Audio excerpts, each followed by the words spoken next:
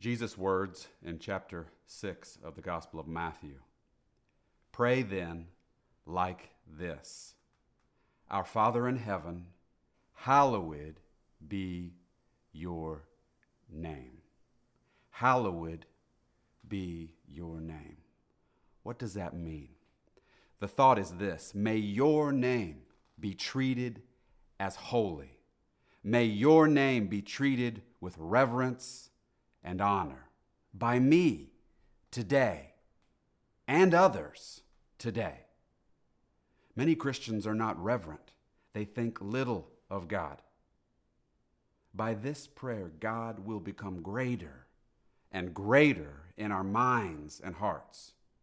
You must think of him always as holy, with great reverence and adoration and awe. This prayer can change the very moment in which you pray it. Pray this simple prayer: hallowed be your name. Pray it with each task that you take up. Pray that this task may be done in reverence for God and his holiness, that this task may be done as adoration, as worship. When you dress your child, pray, may your name be hallowed by me in this task. When you take out the garbage, pray, hallowed be your name now in this task. When you drop off the kids at school, hallowed be your name.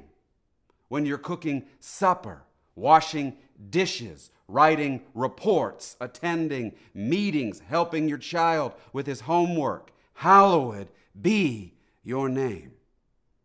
May I honor your name now. When you give your child his bath and you put him to bed, hallowed be your name. This prayer makes the most mundane and common tasks holy. This means they have great worth in God's eyes. God watches and he is pleased. You will no longer find them dull and empty, but instead beautiful ways to worship God throughout the day. Hallowed be your name. Each action is holy because it is offered up to a holy God and no longer boring or empty.